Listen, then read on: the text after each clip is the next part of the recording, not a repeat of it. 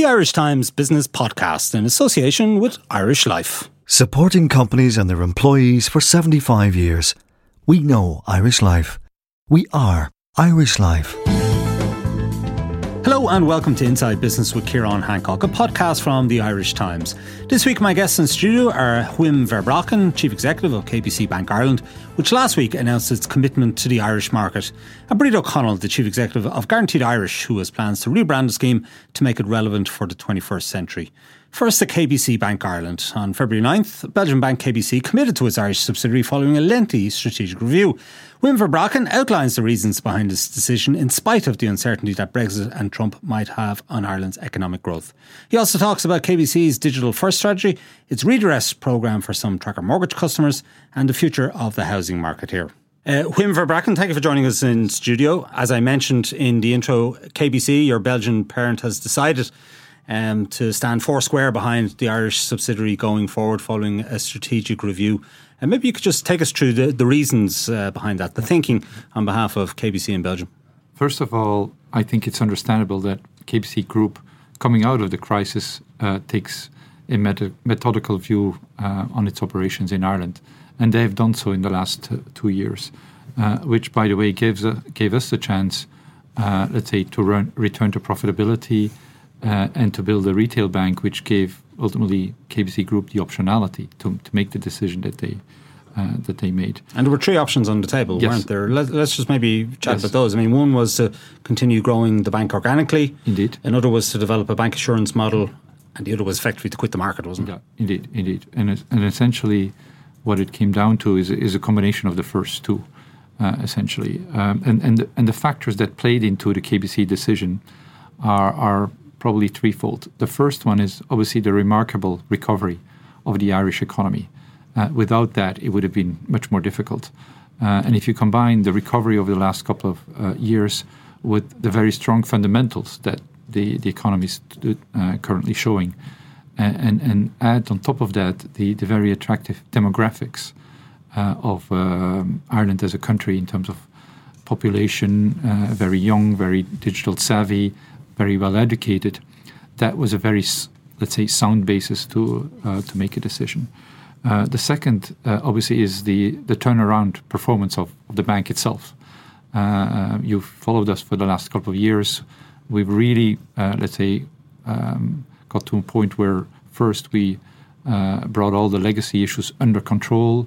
We are now dealing with them in an expedited fashion, but at the same time, we built that new retail bank that is getting more and more traction, and the plans around that were quite convincing for group. But finally, I think every financial group is mainly looking at the future, not so much at the past. It was the acknowledgement that KBC is very well positioned in this market to capitalize on the opportunities that are out there in the future that really swayed it. I just wonder whether the Brexit vote in the UK in June of last year, whether that caused KBC to have any second thoughts about committing to its Irish subsidiary. Yes. Uncertainty is obviously not something that financial groups like. Brexit today is mainly uncertainty about the outcome. The outcome is not yet known, whether it's hard or soft. There's still, a lot of talk about this, and it will probably only transpire over the years. But the Brexit situation has definitely been taken into account in, the considerations that KBC has made. It did, right. And it still decided to commit to the Irish subsidiary. Absolutely. And there is a lot of uncertainty around, isn't there? Because obviously Brexit hangs over the economy here. The economic forecasts for Ireland have already been reduced. Yes. There's a lot of Irish exporters are exposed to the UK market, and, they could have some uncertain times ahead. And then we have Donald Trump in the United States causing havoc in his own inimitable way. So that could potentially be bad for Ireland as well. On balance, the consensus is that these things are not good for the Irish economy. But still, I think Ireland has shown a level of resistance, a level of flexibility to adjust to changing circumstances. And this is something that KBC has definitely noted, and it's been part of the consideration. So overall, KBC is very positive about the long-term future in Ireland. Okay, now they have also signalled their intention to grow the business here, possibly by acquisition. I think it's fair to say you're subscale in this Irish market, certainly compared to your home market. Well, scale is part of, let's say, what you try to achieve, and we prefer to talk about relevance rather than scale. We believe we do not have to be number 1, 2, or even 3 to be very profitable in this market. Let's say the market has seen a level of consolidation, and definitely I think Irish consumers have been starved for choice, for good choice.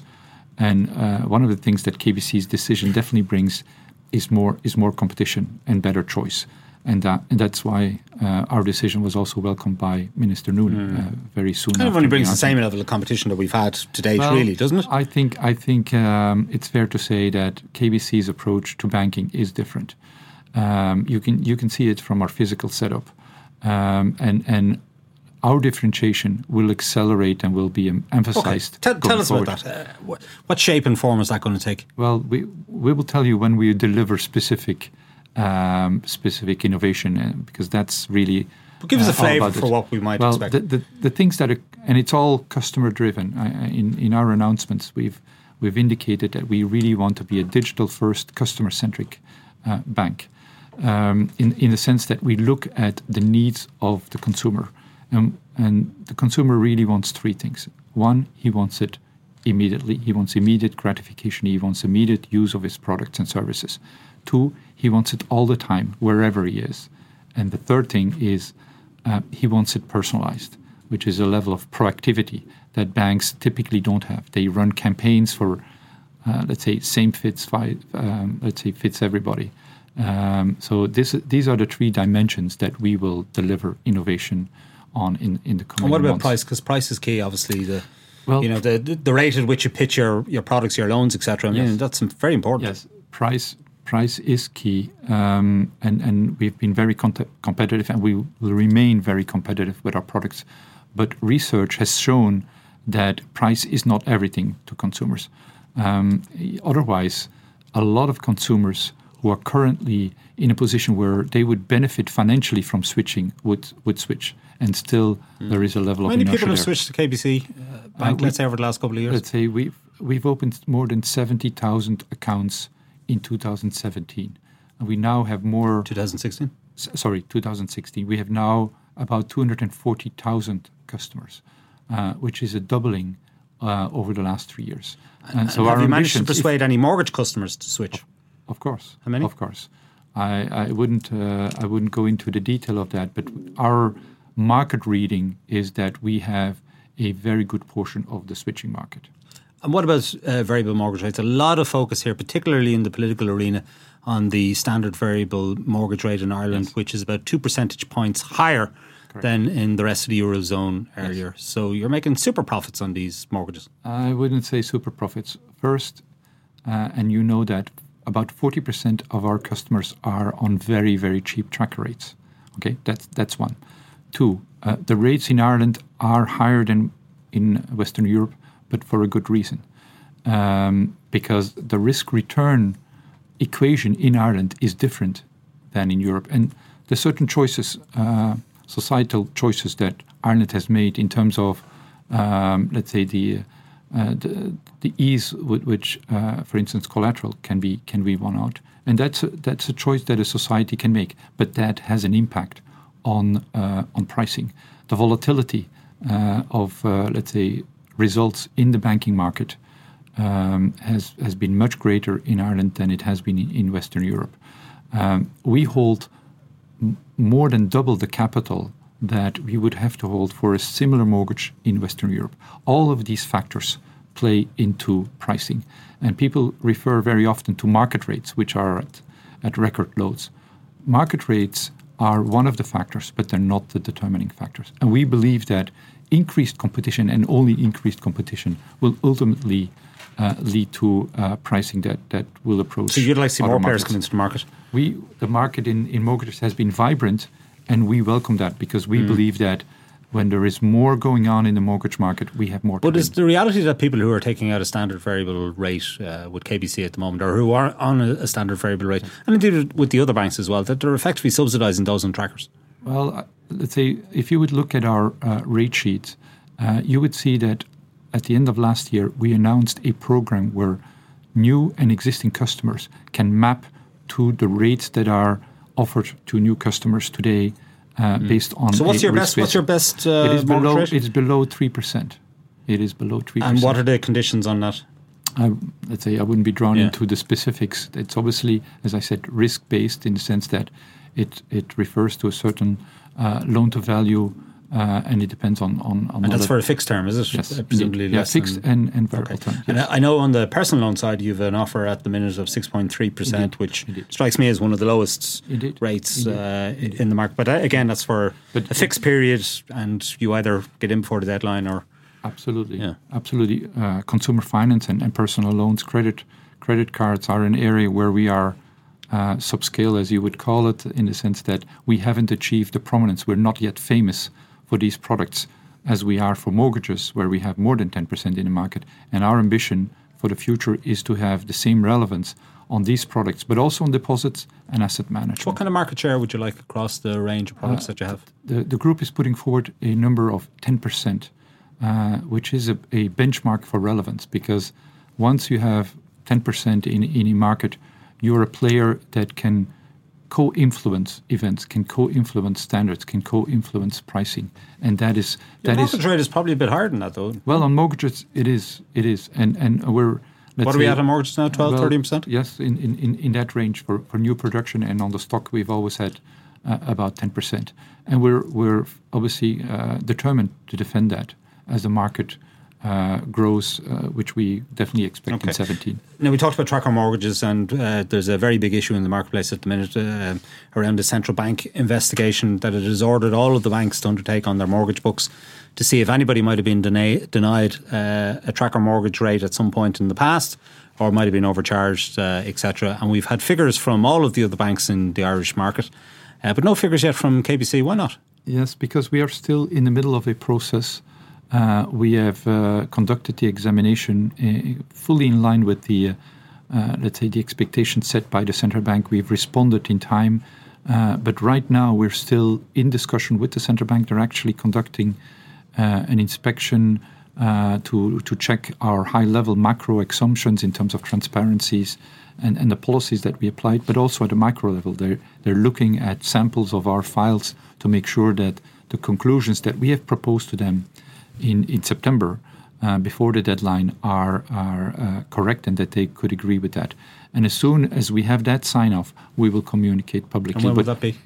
We hope as soon as possible. We let's say, we would like to communicate about the total extent of the issue for KBC. What I can say, and I think that's important for people to know, is that where we have found errors, where we have found that people are not on the right rate, we have already communicated, we have already reached out to these customers to put it right. So we have not stopped for the full process to conclude, to already start stopping the harm. So you've already taken actions? Yes. And how many people have you written to?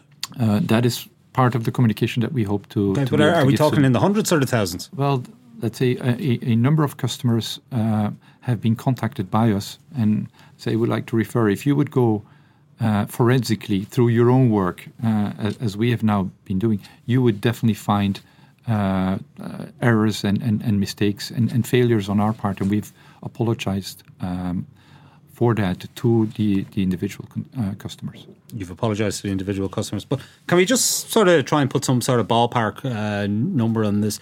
Are we talking? I mean, in terms of the number of customers that you've written to already, is it less than 100, more than 100? Let's say we don't want to be drawn into communicating about that, because the process with the central bank hasn't been completed yet, and as soon as that is the case, we'd be happy to give you numbers. KBC customers out there who are wondering what's going on?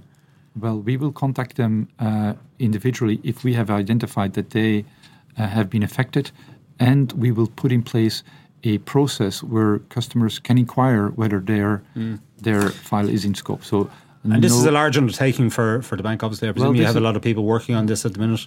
We give it all the attention that it. How many people have you had working on this project? We've brought in people from, let's say, from outside to assist us with that, and it's proportionate to the problem that we have, and let's say it's adequate to meet the deadline. So that's all I can say about that now. And how much does it cost the bank to date in various costs? We have absorbed these costs thus far in our accounts in 2016. So it's all part of the results that we have posted, because obviously these costs have been incurred, and whatever. How much are we talking about? Well, it's a number that is included in our accounts. Right, but you don't want to tell us on air. No. Right. Okay. And when will these people, just in terms of redress, obviously putting people back on the correct rate is one step, but obviously offering them redress and compensation, which is something that the central bank wants to happen, is another step entirely. So when will these people begin receiving redress and compensation offers? As soon as we receive sign-off from the central bank that our proposals for redress and compensations are acceptable and agreed upon, we will roll that out. So what we have done is reach out to these customers to put them on the right rate and tell them that we will be in touch with them later and hopefully as soon as possible to talk about redress and compensation. And is this an issue you hope to put to bed finally in 2017? I would hope so, yes. Right, okay.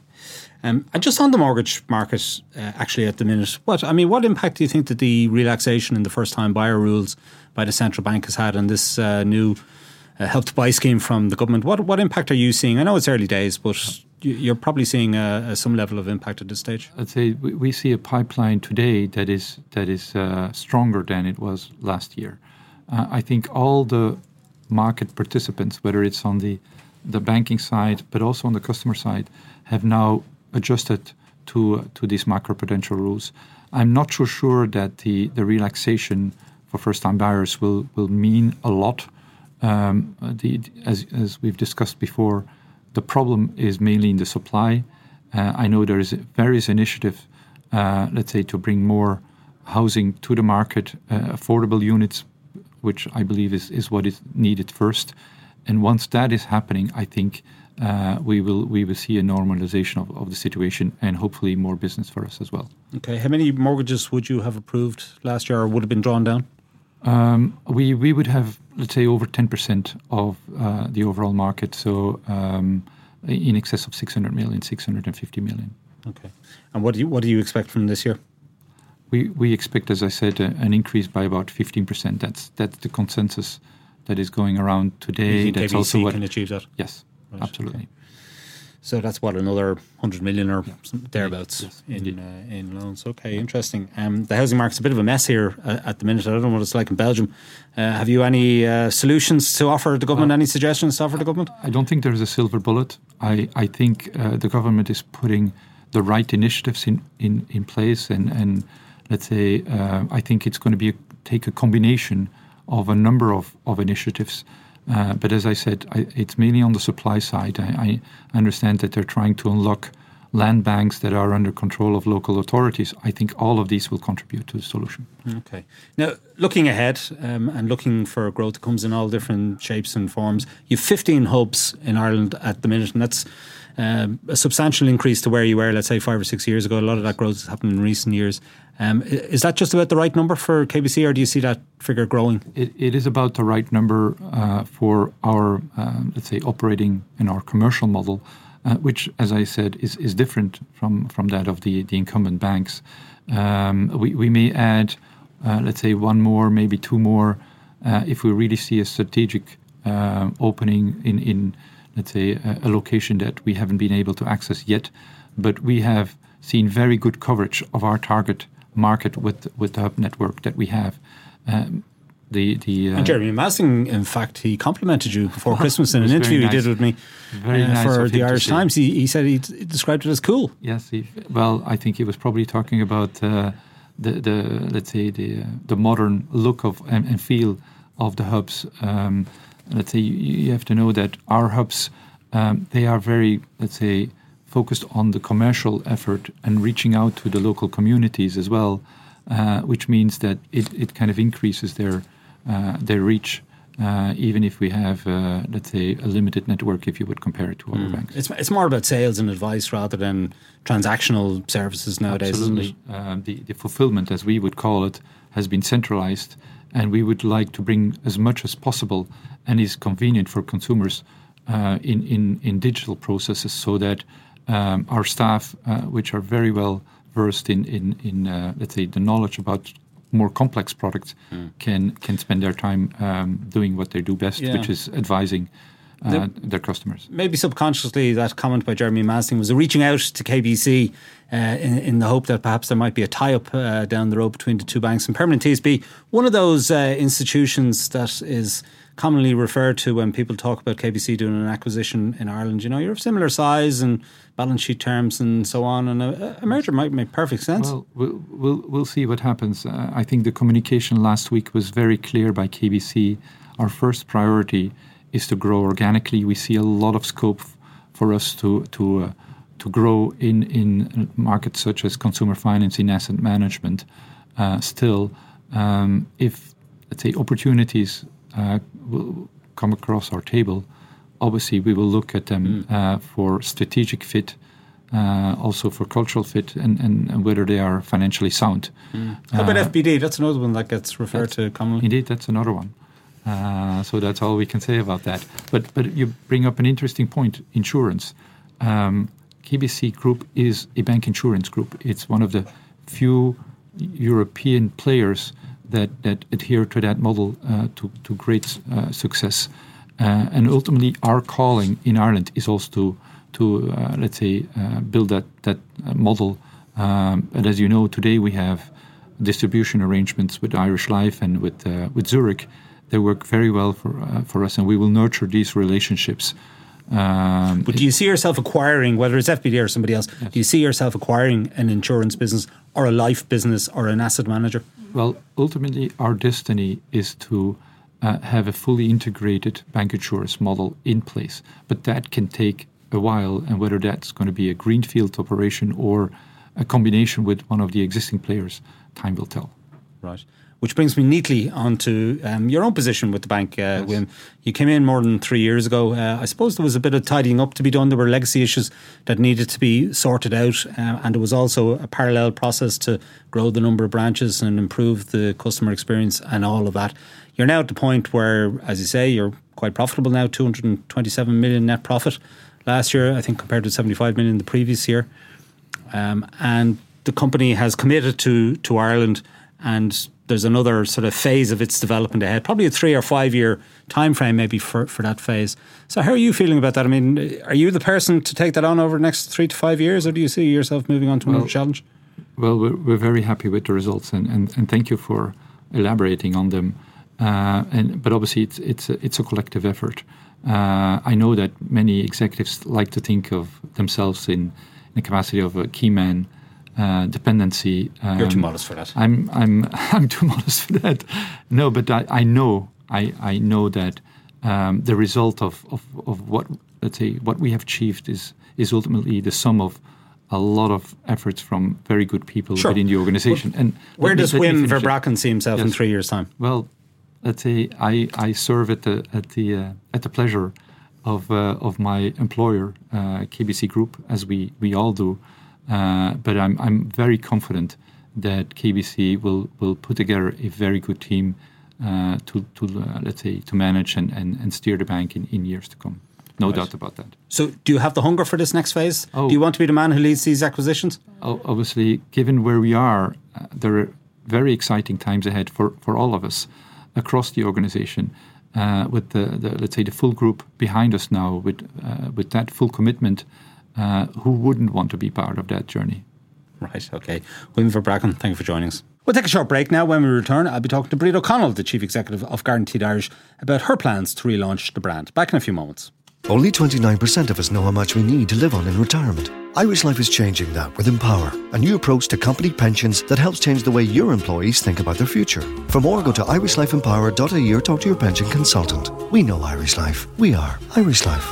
Irish Life Assurance plc is regulated by the Central Bank of Ireland. All information sourced for Irish Life, June 2015.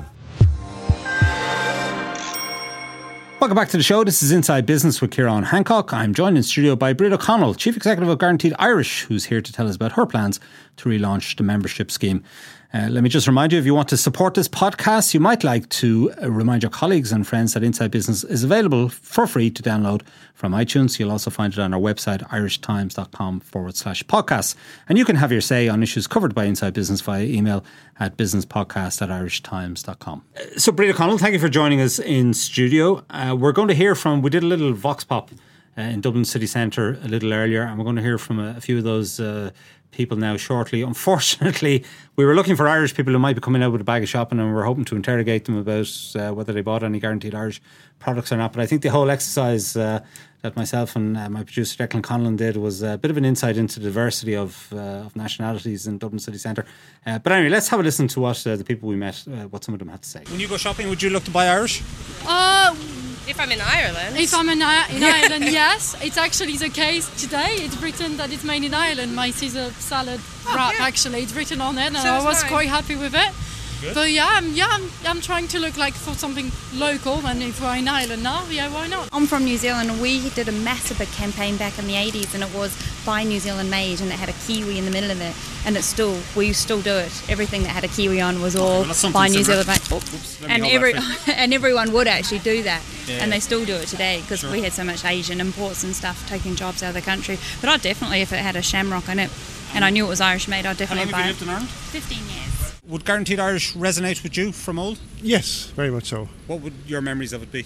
Always wanting to buy local, whether it be in the Dublin area or any other part of Republic of Ireland. And would you look for the GI symbol on products? Sometimes it would catch your eye, but I would still check to make sure if it hadn't got that symbol, I would still check to see where it was sourced from. And if there was no Guaranteed Irish scheme, would it make any difference to you? Not really. No, if I was sure about the label and the actual source, but if it was any difficulty, I wouldn't. No. And when you go shopping, do you specifically look to buy Irish, or would price be a determining factor? No, quality. Shopping for myself, so I always go for quality. Okay, Brid. Well, I thought Tom from Coolock, I thought his comments there were very interesting, and perhaps encapsulate the issues facing yourself at the minute, if you like, in the sense that he wants to buy Irish. He's very keen to buy Irish. He remembers the Guaranteed Irish scheme of old. But, does it really matter to him now? Probably not. Okay, so Guaranteed Irish is 43 years old this year. It's the national symbol for provenance and trust. There is no other national symbol for provenance and trust. Timing is good. People are very interested in finding where their products are located, where they're from. There, because what about the Love Irish? Wasn't there a Love Irish or Love Irish food? Wasn't there a Absolutely, symbol? And that's predominantly used in food, only used in food, in fact. Guaranteed Irish is for all products across all sectors. So we represent pharmaceuticals, engineering, manufacturing, tech companies, finance companies. And we've just gone through a brand exercise where we've rebranded and repositioned, where Guaranteed Irish is altogether better. It includes the Irish Indigenous business, but it also includes the Irish international business. And it's based on two things. One, we can use it for marketing our products here at home. So we're encouraging Irish consumers to, recognise it, and there's a whole piece to be done there on consumer education and consumer awareness, and let's start using the GI and looking for it and demanding it again in our products. But two, for the international Irish business, which is a reflection of our business here in Ireland and our whole, vista of businesses that go on in Ireland. It's important that we look at our trusted global partners and people who want to gain the trust. So we're talking about large pharmaceuticals based here in Ireland, with tech companies based here in Ireland who are not necessarily Indigenous. So you're talking about Irish. An international pharma company that's making drugs in Ireland. Absolutely. Creating putting jobs. the Guaranteed Irish symbol on its products that it's then exporting around the world. Absolutely. So perhaps an American company, let's say. Absolutely. So we have 80,000 What's Guaranteed Irish? First of all, why would it matter to anybody who's using these drugs, whether they're Irish or French or German or Brazilian? And secondly, is it not a bit of a misnomer, if you like? Okay, so for an American company, drug company, let's say, based in Ireland. I think that's a very fair Irish. question, and I think there's a whole piece of education around that to be done and to communicate to the people of Ireland and to the businesses coming into Ireland. Ireland at the moment has a number of FDI businesses based here, in particularly in the pharmaceutical, engineering, tech, the whole lot across all the spectrum. They employ, many of them employ a great number of employees. Irish talent are finding employment in these companies. They're having opportunities to progress. They're getting opportunities to be autonomous and to go on and develop, either grow into other companies themselves. So there's a great learning platform there as well as actually employment. What's that got to do with Guaranteed Irish? Let me finish. Yeah. So also those companies want to have are contributing back into the community in which they're fit. The Guaranteed Irish of today is different to the Guaranteed Irish of yesteryear. It represents and reflects the businesses throughout the country. So for the foreign direct investment or the American pharmaceutical based here, they're providing jobs, they're providing, they're feeding back into the community in which they're based, and they're wearing their Irishness as a badge of honour. And that's a really important piece for us. And with Brexit and the US and changes in Europe going on the way they are, it's very important that Guaranteed Irish positions itself as an opportunity, as a great destination for doing better business. It's the national symbol for trust and provenance, and we really need to wave that flag about a bit. But isn't there something odd that an American drug company would be using a Guaranteed Irish symbol on its products, boxes, whatever it might be, in international markets, and sort of communicating to international customers that this product is Guaranteed Irish, when everybody knows that the company behind the drug is actually American? You'll find in another nationality. You'll find in pharmaceuticals they won't actually use it, because pharmaceuticals are very regulated in terms of what they can use on their product and their boxing, etc., and packaging. What they do use it is on their PR and the communications piece, and it's really important. And I'll tell you why it's important. They value the whole Irishness and what it means in terms of positioning their business globally, and that Irish attention or that Irish attachment is really important for them, and it signals to the people that they sell to, GPs, consultants across the world, that there is a whole integrity piece attached to them by being associated with Ireland, and that's something that they wear really strongly as a badge of honour. Yeah, okay, well, look, your main focus, I suppose, is at home. Yeah. And certainly the piece back in the 80s and 90s, I remember growing up, I did a straw poll earlier asking people in the office, what's their memory of Guaranteed Irish and what products would they have had. And everybody talks about the copybooks, the school copybooks, the Spicer ones with the GI symbol on the back cover. Is that still the case today? That's very much the case today. Not so much on the Spicer copybooks. I'm not sure if Spicers are even a Guaranteed Irish member anymore, or if they even produce copybooks anymore. But it's certainly the case that the Guaranteed Irish symbol, altogether better as a strapline, is being used throughout the country and for both Irish and international businesses. And it's as important as international businesses as well. Remember, a lot of our Irish businesses are exporting. Yes. And they want to be able to use the seal of approval coming from Ireland. I get that. So that's very strong, yeah. Especially with food products. The provenance of your beef, etc. I can understand how that would be and tech important. and the innovative side of things as well. Now, Guaranteed Irish in its new, if you like new life or newer reinvention, is very much about getting into the newer sides of business. So tech, finance, science, pharmaceutical. How many finance members have you got? I can't actually tell you that because I don't actually know the number off the top of my head. But some people might say we've had the biggest banking crash, the worst banking crash in the history of the world. And putting a Guaranteed Irish symbol. We don't have any banks, if it's any consolation. Right, okay. But aside a financial services company mightn't be the best thing to do. Yeah, but remember there's a whole new appraisals board, which was never there before, Guaranteed Irish. So in the appraisals team, we have members from the National Standards Authority of Ireland, an ISO consulting company, and ourselves in Guaranteed Irish. So it's really important. And we've just come from an appraisals meeting, actually, and there's quite a few hoops they have to go through in terms of contributing back to jobs creation, contributing to the community, and showing its provenance and wearing its provenance with pride. But remember, not every member who applies to be a member of Guaranteed Irish or every business who applies to be a Guaranteed Irish member will automatically qualify. They have to go through some hoops, checks and balances, and that's really important. It gives it credibility. Well, let's go back to brass tacks then. How big is your budget? How many staff have you got? How many members have you got? Okay, so we're just after going on to our 6th part-time staff. We're a very, very small team. Our ambition is to go to 10 to 12. We've budget is purely made up of membership, marketing membership collateral. We've about 300,000 in the kitty at the moment. It's very small fry, and our objective is to get on the coattails, working with Enterprise Ireland and the likes of IDA through the Department of Jobs, Enterprise and Innovation. We're fully supportive, of course, in lip service, but we actually need to get them now to put their money where their mouth is. And let's bandy about this Guaranteed Irish. How many members have you got? We've got 300 members at the moment, and we've an ambition to grow to up in the thousands.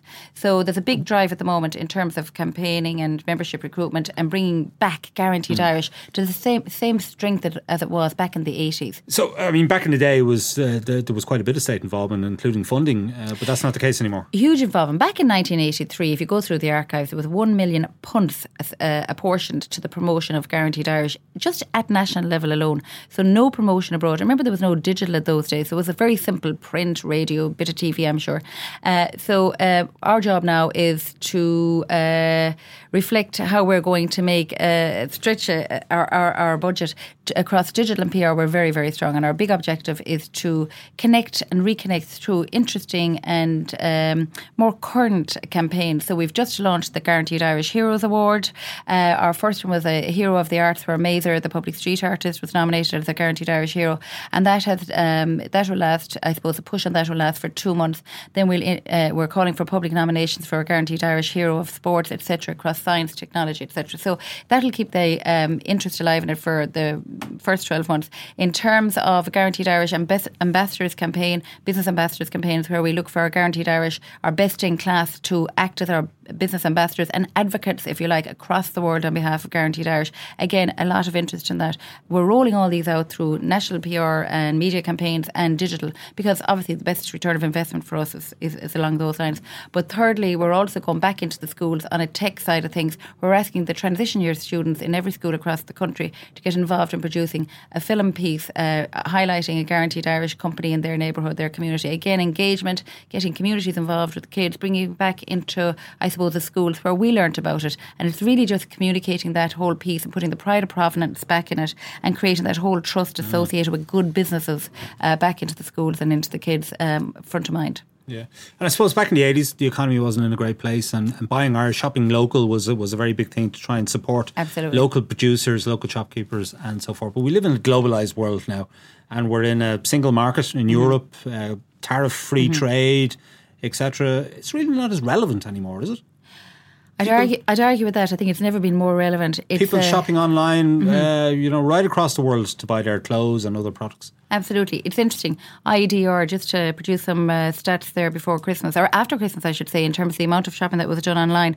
But 27% of Irish businesses were only able to trade, in terms of e-commerce online. So they had a presence of some sort, but they weren't trading, which is crazy when you think of the amount of online shopping. And that's one of the areas that we're lobbying to government for that type of support for the SME sector, to try and at least provide the training and the funding and the supports and the tech supports for those types of business, be it through the LEOs, the EI or GI. And the GI members that we're out there lobbying on behalf of is to equip them so that they at least can compete on a level footing. Another area we're lobbying for, which is really important, is for the whole public procurement piece. 8 billion was spent last year by the government on various different state the biggest purchaser of goods and services in the country, isn't it? Biggest purchaser in the country, and a lot of it is going out of state.